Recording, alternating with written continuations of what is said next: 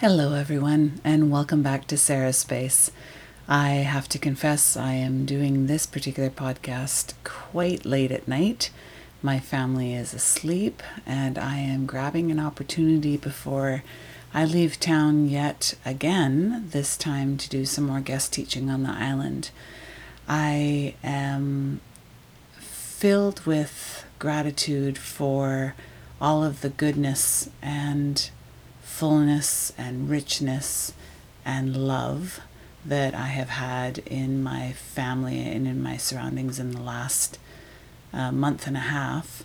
And I am also mildly alarmed at how quickly the summer has gone past and how I am now staring the middle of the summer right in the face and realizing I have but 2.5 weeks left before it's back to full schedule, which includes quite a bit considering the homeschool component and that my daughter is heavily involved in dancing as well. However, not to sound at all discontent with any of that, I just thought I would do a solo podcast before the summer was over to just share a couple of feelings about why I do what I do. I know in the past, Alyssa and I talked about it together, but recently, due to some guest teaching, due to some exposure to different families, different students, I have been reminded and let's also say replenished with that knowledge of, right, this is why I do this. I think that I can actually, I've got a whole bunch of things that can tie into one answer. So the word trust means a great deal to me. I have to say that I am not comfortable or in a place of full openness unless I am trusting of that place. A great deal of that has to do with how I feel about myself. So my own trust in myself. I also feel very strongly about communication and really don't think that relationships of any sort are worth much if there is not communication. So I have to genuinely say that that colors my teaching a great deal. It colors everything and every relationship that I have in my life a great deal. But teaching, I would say trust and communication are two huge components of how I approach things. I also feel like the connection that we have to everything that's around us is becoming more and more important today. I don't mean today as in this day, August 15th, or actually, sorry, 14th, still for another hour. But more the connection that we have in this day and age, because so many of our connections are being done through cyberspace or digitally or through words on a phone in text form, quite often in short format or in what's that called, slang and abbreviated format. I am not being facetious there. I actually don't. I refuse to use abbreviated format or short format or slang when I am texting or emailing anyone. Just ask all my friends that receive those. They probably find the long tome slightly annoying. That's just the way I need to write and communicate. And I guess the other thing that ties into the why I do what I do part and also my daily life is that I think it's really important to be 100% home in our own flaws. And oftentimes I will make sometimes an audibly heard, meant for slight comic effect list of my flaws. Let's just name a couple right now. My front teeth are not perfectly straight across and they're rather small for my large head. My ankles are a little thicker than I would like them to be. And once upon a time, I felt as though all the skin in my body was gravitationally centered upwards more than downwards. But other than that, yeah, I'm really actually very comfortable in my skin, both in a spiritual sense and in a physiological sense, because after all, it is my skin. And if I didn't have it on me in this particular way, I wouldn't be who I was. So I guess sometimes one of the things that I encourage, well, I don't guess, and it's not sometimes, it's actually all the time. One of the things that I encourage the most heavily when I am teaching is for all of us to learn as much as we can about ourselves, both from a physiological standpoint and what might be hindering particular successes or progresses in the acquisition of our technique or our artistic ability or freedom. And then once we understand how we're made up and how our structure works and how it's all put together, and maybe how we approach things more instinctively, then to get acquainted with our limitations. And those are mostly physically. Those are more to do with, natural tightness in the lumbar spine, or a shorter hamstring, or a shorter Achilles tendon, or large feet or small feet, or long arms or short arms, or, the list goes on. And I don't mean limitations in a negative way. I mean limitations in sometimes our feelings can be endless and tell us that we have, limbs for days and we have movement for days.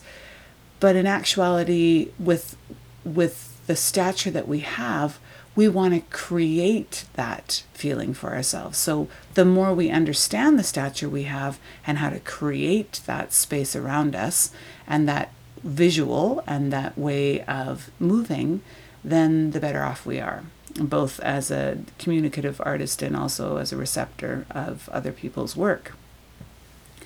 And in relation to the flaws department again as well, is flaws are really what we perceive or what we allow others to tell us that they perceive.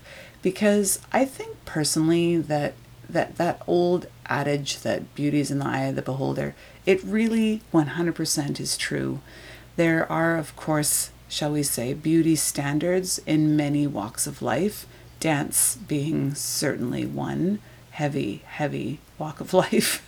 I'm using really bad metaphors here considering I'm talking about being a dancer, but in the sense that, yes, the beauty demands have been made very clear over the years, and they have ever so slightly morphed into something more open-minded and accepting of the vast, diverse, and wide array of exquisite dancers encased in wonderful structure and skin and bones, and that it doesn't all have to look exactly the same. But there are definitely things that we want for ourselves when we are moving.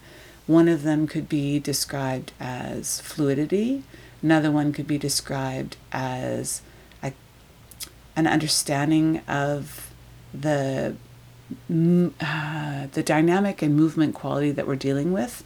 So if we have a certain way of interpreting things muscularly or structurally that we resonate with the most instinctively and instantaneously, we need to understand that about ourselves, because it will definitely influence the way that we interpret someone's work. And if that person is expressing to us, oh, I'd really like you to explore this or this dynamic, if we only understand what other people tell us, or if we only understand things in one dimension, we can't possibly fulfill that other aspect of ourselves.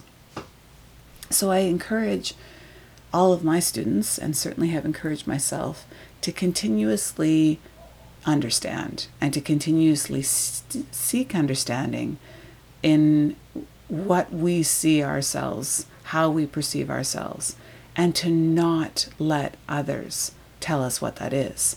Because it's not just ballet, it's not just dance. There are many walks of life and stations of life, that's not the right word, activities that one will do that people will say things such as, oh, I'm so glad you're working the till because you're so good at math. There, we've just been pigeonholed.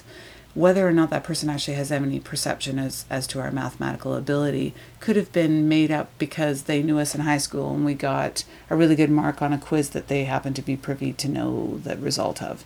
Sometimes it's that silly. Sometimes it is of a more substantiated variety, and perhaps we really are in the gifted department, or at least in the fully understanding department of that strange language of math. In the dance department, I think that most often when people tell us what they see in the sense of a limitation, I feel as though they feel like they're doing us a service so that we may now focus all of our attentions in fixing, and I'm putting that in air quotes, that problem. Excuse me as I have a sip of water. When really, just because we have a limitation physically, or they've told us we have a limitation physically, it doesn't mean that we have a problem. It doesn't mean that there's anything actually wrong. It just means that we are kind of going down a corridor, opening doors as far as we can open them, and some of them open wider than others. And I was thinking of something the other day. I actually said it out loud while I was teaching. I was talking about movement, and I was trying to get some young dancers to understand what movement I was asking of them.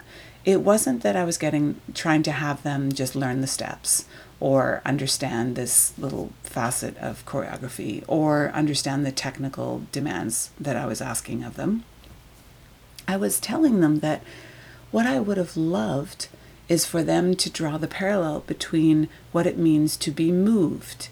And they understood right away because, I think that's a phrase, a fairly well-used phrase, that it was someone might say, oh, that performance moved me, or when I saw that person sing, it moved me. And I said, well, what does that mean? And then someone said, well, that makes you feel something. And I said, well, that's what I would like you to do. That's what movement is. It's all the same root word. And I saw in so many of their eyes that dawning of, oh, of course. And I think that we can quite often get quite far from that and forget that when we are dancing, we are finding that within us that moves us so that we may then take other people on our journey.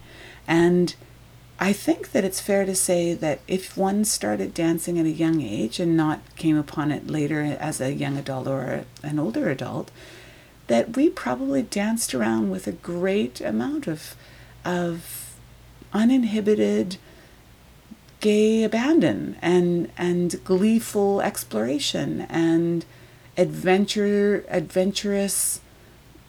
explosiveness. And I think that once we start training it, suddenly it becomes wrong. It becomes not enough. It becomes incorrect. It becomes something that we are suddenly very at odds with, as opposed to hanging on to that feeling that got us dancing in the first place. That feeling will feed us in those hard times when a particular technical acquisition eludes us. And I encourage that heartily with all of my students. In regards to me bringing up the word trust and communication, and that being the basis of a relationship, well, I see in the eyes of let me sort of throw out a statistic. I would say that I see in the eyes of approximately half of the young people that I work with a mild distrust upon first meeting, a reservation, always polite, always respectful, but and quite often I'll describe it as intimidated, very quiet and waiting for, I guess, the shoe to drop, waiting for some sort of sign of my power or my authority.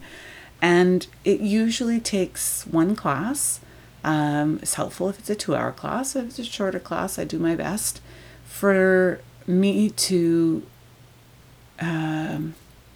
show them that I too am human, that I too am flawed, that a sense of humor is invaluable, that being aware of the things that are not working in the moment or one's perceived flaws is imperative, so that one can then embrace them and make them part of our strengths. I also try very hard to let dancers know that they are in charge of how they move their bodies. It is not about, oh, Sarah's at the front of the room and I really want to please her, and so I'm going to do it this way. What it is about is, oh, Sarah's at the front of the room and she's opening a doorway for me to walk through, and she's given me some directions, And I would really like to explore them because I'd like to know what that feels like on my body. And, oh, this is what it feels like. Oh, I'd like to find this particular conduit. Oh, look, Sarah's given me some more information. And so that the whole process that they're going through is something that they can take ownership of. And that when I leave, it's not about what I gave them or created for them. They created it for themselves. I was just simply almost like a guide. So that particular aspect of trust is imperative to me. Another one that I think doesn't get talked about enough, and I do want to mention, is from the parents. When I have a parent who entrusts their child, especially in privates or especially in a solo choreography, because we're in one-on-one paradigm, and when they entrust their young person to share that creative time with me, I am really honored because I know that they, or I'm assuming that they know that I value that and honor that with all of my being, and want that child or that young person to come away from that experience feeling empowered, feeling kind of delighted actually with the self-discovery that they may have experienced. I also want them to feel filled with light, both in their heart and in their being, so that they recognize that the whole process of us working together is for them to build and to take off perhaps layers and to discover and to explore. It's not about me recreating or creating on them, or worse yet, creating them. It really is meant to be a collaborative affair, and that brings in the communication component. If I am, well, I am quite intense in my conversations. I think everyone will attest to that. If I am intensely and hopefully delightedly looking you in the eye and giving you some food for thought or some movement exploration to grab onto, I absolutely love seeing the communication coming back from the dancer's eyes.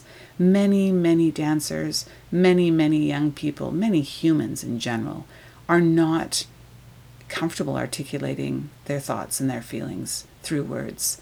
Many are learning that if they want to dance, they're already communicating. If they want to dance with alacrity and with skill and with polish, they take what they are already instinctively doing in a form of communication, and they just hone that.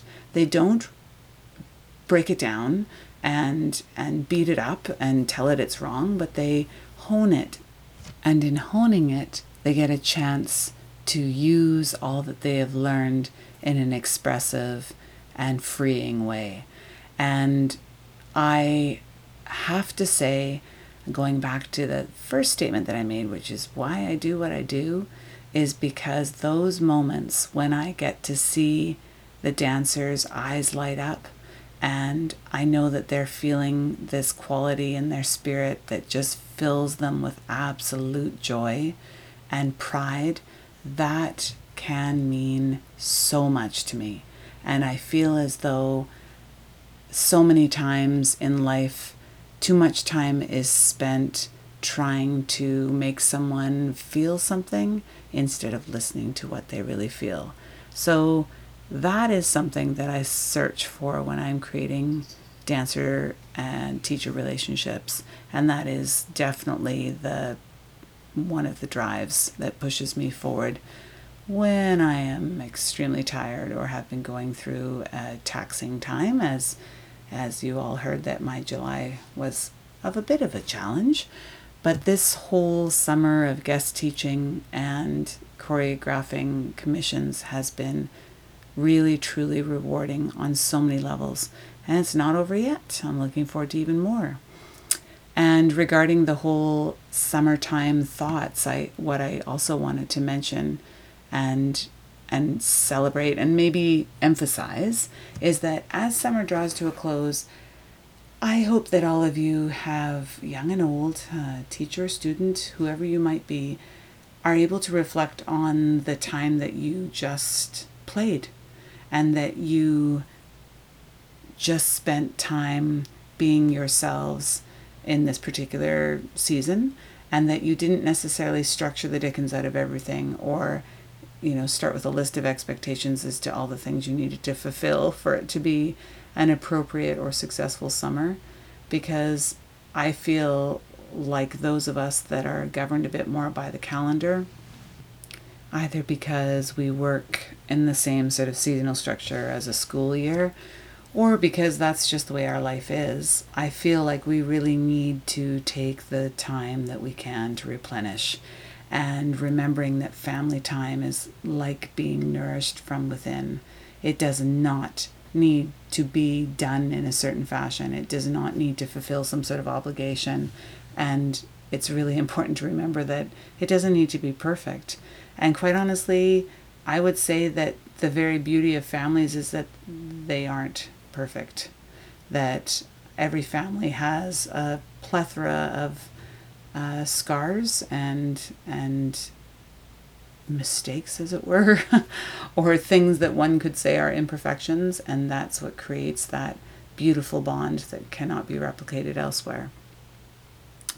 But I think that I guess I stress the whole replenishing from the inside and nourishing from within our families, because I kind of hope that they're the ones that know us best, and that it's the place that we can most comfortably be 100% ourselves without the concern of fulfilling any expectations that may be set by the outside world, either because that's the paradigm we've set up in our lives, and hopefully you haven't, but if you have, then allowing yourself to just be would be, well, amazing, actually.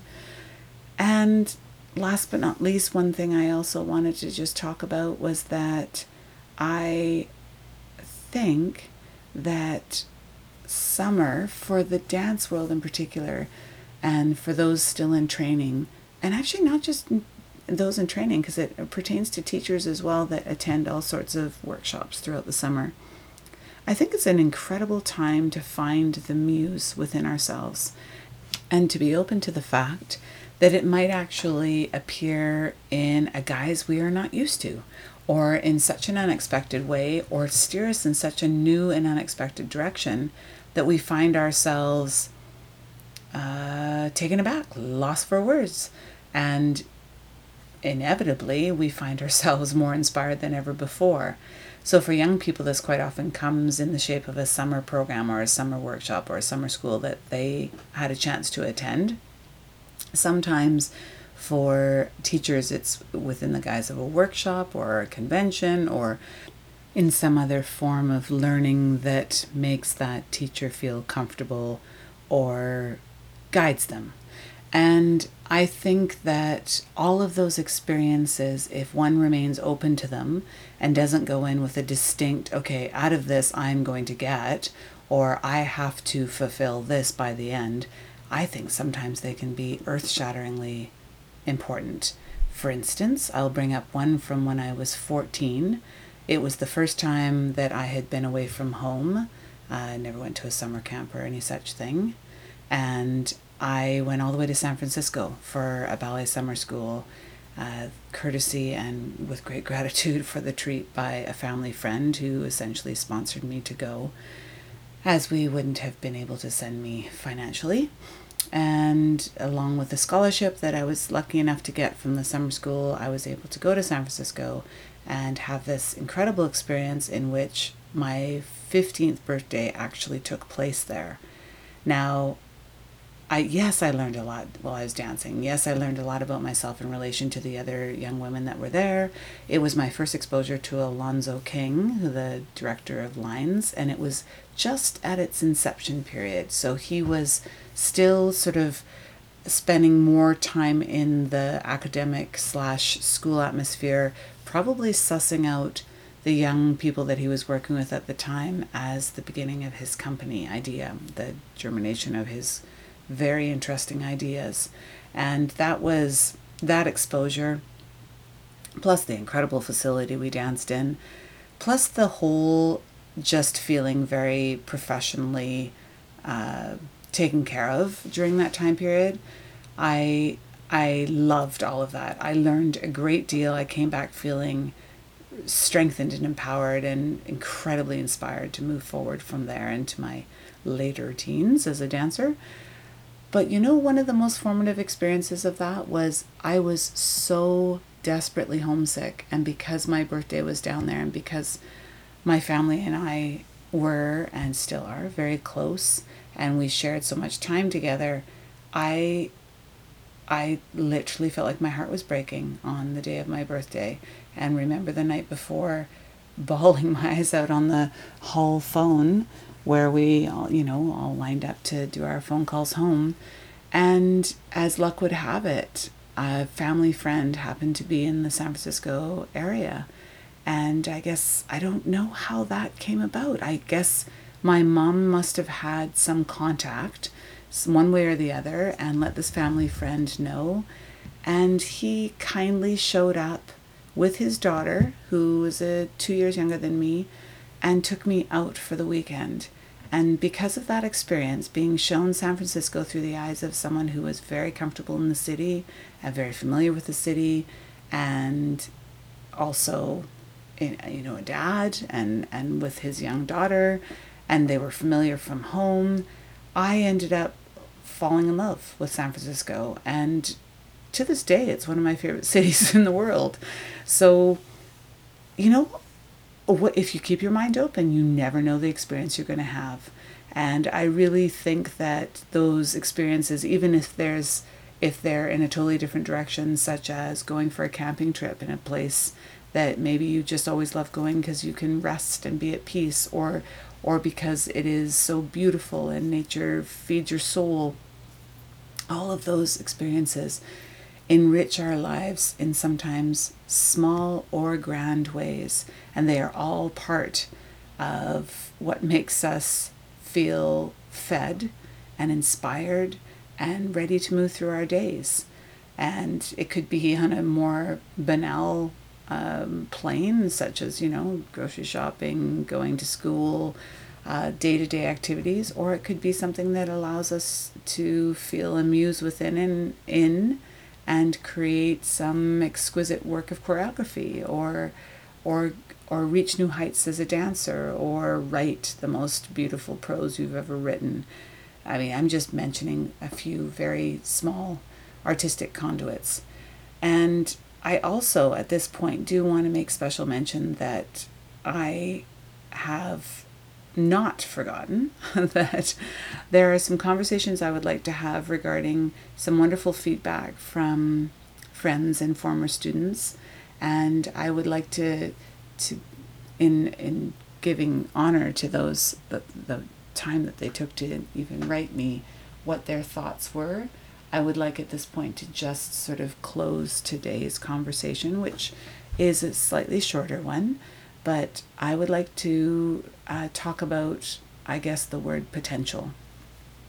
And I think potential is such an interesting word because I have to confess and say, as an adjudicator, it is one that trips off the tongue with great ease.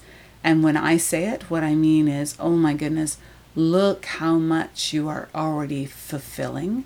Look how much you are already filling the space. All I see are more and more doors open before you, and the potential for you to walk through those doors is so great. So for me, I'm seeing it as, my goodness, look at what I already see so much of, and there's even more out there for you. So it's kind of like looking at, I would say, a vessel of humanity that is just busting forth with rich and amazing possibilities. I have heard from many, many of my teenagers that the word potential to them means that, yeah, you're not quite there yet, but you probably could get there if you worked harder. And my goodness, it was such an interesting perspective to hear because I never even thought of it that way. So I've been very cautious in the way I use it. And in adjudications, I make sure that myself and the writer that I am lucky to work with, we probably spend a lot of time making sure that it's very clear as to how I mean it. The other interesting thing is when it's given to us at a young age and we ostensibly don't fulfill the potential that people are talking about. I can say, in my particular case, in school, I was told, how much potential I had to become a lawyer, become a doctor, or to just simply win the top scholarship for an entrance, a scholarship to get into SFU or UBC, or had I contemplated this career or that career because I have potential. And of course, as one is probably aware, I have not pursued any of those particular avenues in life. I have found intense satisfaction and fulfillment in the avenues I have pursued because they've been ones that have come from the heart. And I still have enormous amounts of potential. They're just lying in all facets of life. That I have potential to evolve further as a human being. I have potential to be a better mother, a better wife slash partner slash friend. I have always potential to be a better teacher, better choreographer. I genuinely just don't think that potential ever stops. And I think that, sometimes people will ask me or say to me, it seems like, you're there. I mean, you have it all together and you're done. You've reached your potential. Oh goodness, that would be such a sad state of affairs. I am not done. I am not there. I've not reached my potential, and I kind of look delightedly forward at all that is awaiting me, including growing very, very old. My goal is 100, and becoming even more gravitationally skin challenged and possibly a little bit more eccentric in my movement quality as the days and months go by, and in even more human communications that fill my soul and make me feel as though the wealth of humanity is not only rich and alive, but it has potential to continue forth and to create a wonderful legacy for those before, after, and during. So, in response to feedback given a long time ago that I'm so sorry it's late, and I just feel as though that word possibly has been given too much weight over time, and what it means to me is something quite expansive, generous, and wonderful. And on that note, I am going to say goodnight and hope that you are all fulfilling the potential of the summer, the rest of the summer, and fulfilling the potential that you feel within yourselves at this time, and looking forward to finding out even more potential that exists within and around you. And I look forward to chatting with you again soon. Thank you again for coming and visiting me in Sarah's space. Good night.